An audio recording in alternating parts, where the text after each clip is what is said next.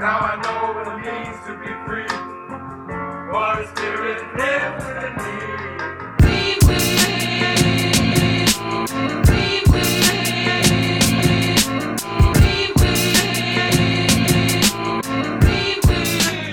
On a warm summer day, I joined my friends for a happy hour in downtown Detroit. We were catching up, talking shit, and generally just enjoying a beautiful summer day when a little boy, looking like he'd been outside all day, plopped down a box of candy in the middle of our outdoor patio table. He gave us a half-mumbled, eyes-to-the-ground pitch that he was selling candy for his youth sports team and urged us to give him a few dollars for the melting candy he displayed in his box. In general, I don't really eat candy. I know it's weird, and I don't really care if there was a team or not. This kid couldn't have been older than 10 or 11, so I did what I usually do. I took out a few dollars to contribute to his cause. Before I could actually hand him the money, he snatched it out of my hand. Like I owed him rent money. Like he was a grown man and not a child, and he had money to collect. He snatched the money like I just put my hands in his pocket, and he had to get his money back. In that moment, I felt all of my West Indian ancestors swoop inside of me and urge me to jump across the table and snatch up this little boy by his ears, reminiscent to the quick scolding I know that I would have gotten as a child if I had done the same thing. Instead, I took another dollar out and I asked the little boy to come around the table and talk to me for a second. In a sea of words, I talked to the young man. I looked him in his eye, I shook his hand, I introduced myself, and I asked him why he snatched the money out of my hand like that. Looking confused, he gave a half-hearted answer, and I calmly explained why that wasn't cool and what that could do to his business or even why that could be dangerous. He listened. He shook his head attentively. He told me his name was Sean and that he understood what I was saying. When he went to leave, he patted me on my shoulder, gave me a thumbs up, and ran down the street. Now, I don't mean for this to sound like a feel-good story. I actively thought about if I should have done what I did, if I made any difference, and maybe I should have just minded my own fucking business. I'm perfectly aware that my conversation with Sean might have done nothing at all. He could have snatched money from the next 50 people. But what about the small possibility that it did do something? We can all attest to moments in our life where we've been impacted by complete strangers for the better. This isn't some savior complex. I think I talked to that young boy because in so many ways I was that young boy, and I was scared for him. I thought about the reaction of someone that didn't see that little boy as being like them, or like their brother, or like their son, and how such a small act of snatching money from a grown man could go wrong. I didn't yell or scold him. I talked to him, black man to black boy, and I offered a momentary morsel of perspective that I rarely received as a young black boy from older black men. Most of the men in my family weren't the best examples of character. At around 12 years old, my mother and father split, and in the 20 years that have passed, I've not laid eyes on my father once, and we've only spoken on a handful of occasions. Getting older has given me the time to evaluate how not having that black father figure during those formative years has affected my maturation and thinking. While my mother is one of the most evolved and developed people that I've ever met, not because she's my mother, but because she actually lives her life striving to understand people and always offering love. And I'm intensely grateful for our relationship. I also think it'd be naive to think that lessons weren't missed due to a missing male perspective at times.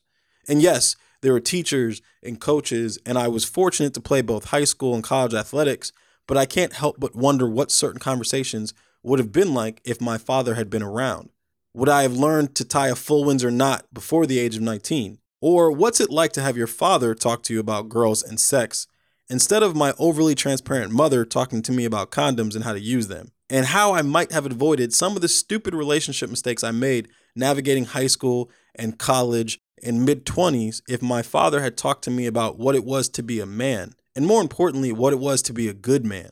While my mom was always there to talk and offer wisdom, and we have a great relationship, there were times when a male perspective might have helped the learning curve you encounter when dealing with the barrage of bullshit that teaches you the false ideas of manhood and masculinity when coming of age as a black man in America. I sat in the theater last year, watching a small kid grow into an awkward teenager and then transform himself into a version of himself that he wished his younger self would have called a friend. I had seen the movie Moonlight with a group of friends, and upon walking out, One of the guys felt compelled to offer up that they didn't know that all that gay stuff was going to happen. I scoffed, quickly telling them that if that's what you were paying attention to, then you missed the point. You were looking at the wrong thing. And newsflash, you should probably get the fuck over it because gay men exist in the world. I know it's a shocker, but it's true.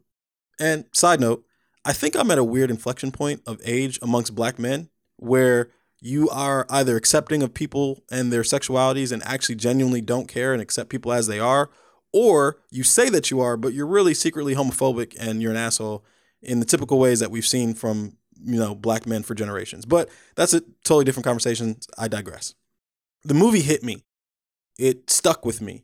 For me, I couldn't help but analyze what had led Chiron to transform into the older, seemingly stronger version of himself, Black. It was no coincidence that he had morphed into the one figure that had genuinely showed him a moment of love and support, even though that figure was a drug dealer and wouldn't normally be seen as a positive role model. Juan showed him how to sit at a table, told him to make eye contact when speaking, taught him how to keep his head above water, and most importantly, told him it was okay to be himself. Mainstream America, and by mainstream I mean white America, and hell, parts of black America, would have us think that men like Juan aren't capable of that level of complexity or character. But if you're a black man in America from a certain background, you know that some of the most unlikely mentors have taught you some of your most important lessons. Months went by, and I found myself sitting at an outdoor eatery in the sunny city of LA. As I looked up, finishing my meal, sitting directly across from me is Barry Jenkins, the director and screenwriter of Moonlight, Barry Jenkins, right across from me. Now, I want to be 100% fucking real with you guys. I've never in my life had the desire to approach any celebrity over anything. I've never asked anyone for an autograph or a picture, and not because of some random sense of pride or ego, but really I just believe in letting people live and have their peace, and that's my way of respecting people's art and contribution. I'm letting you do your thing, man. You get that all the time, so I don't want to bother you.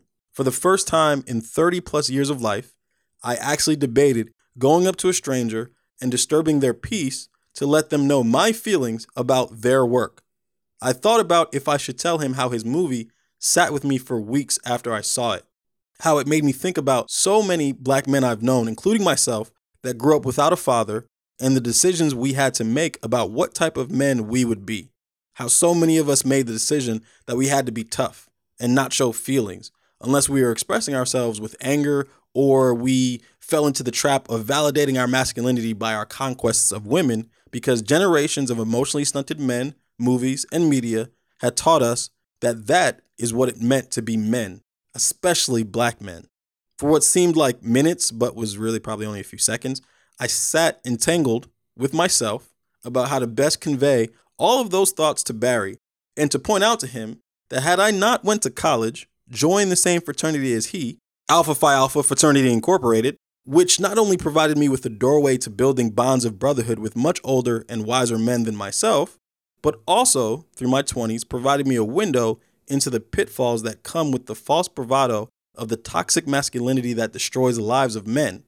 If not for that, and my mom, maybe I don't evolve into the self-aware man that I currently think that I am, and probably don't have the ability to even convey this message to him.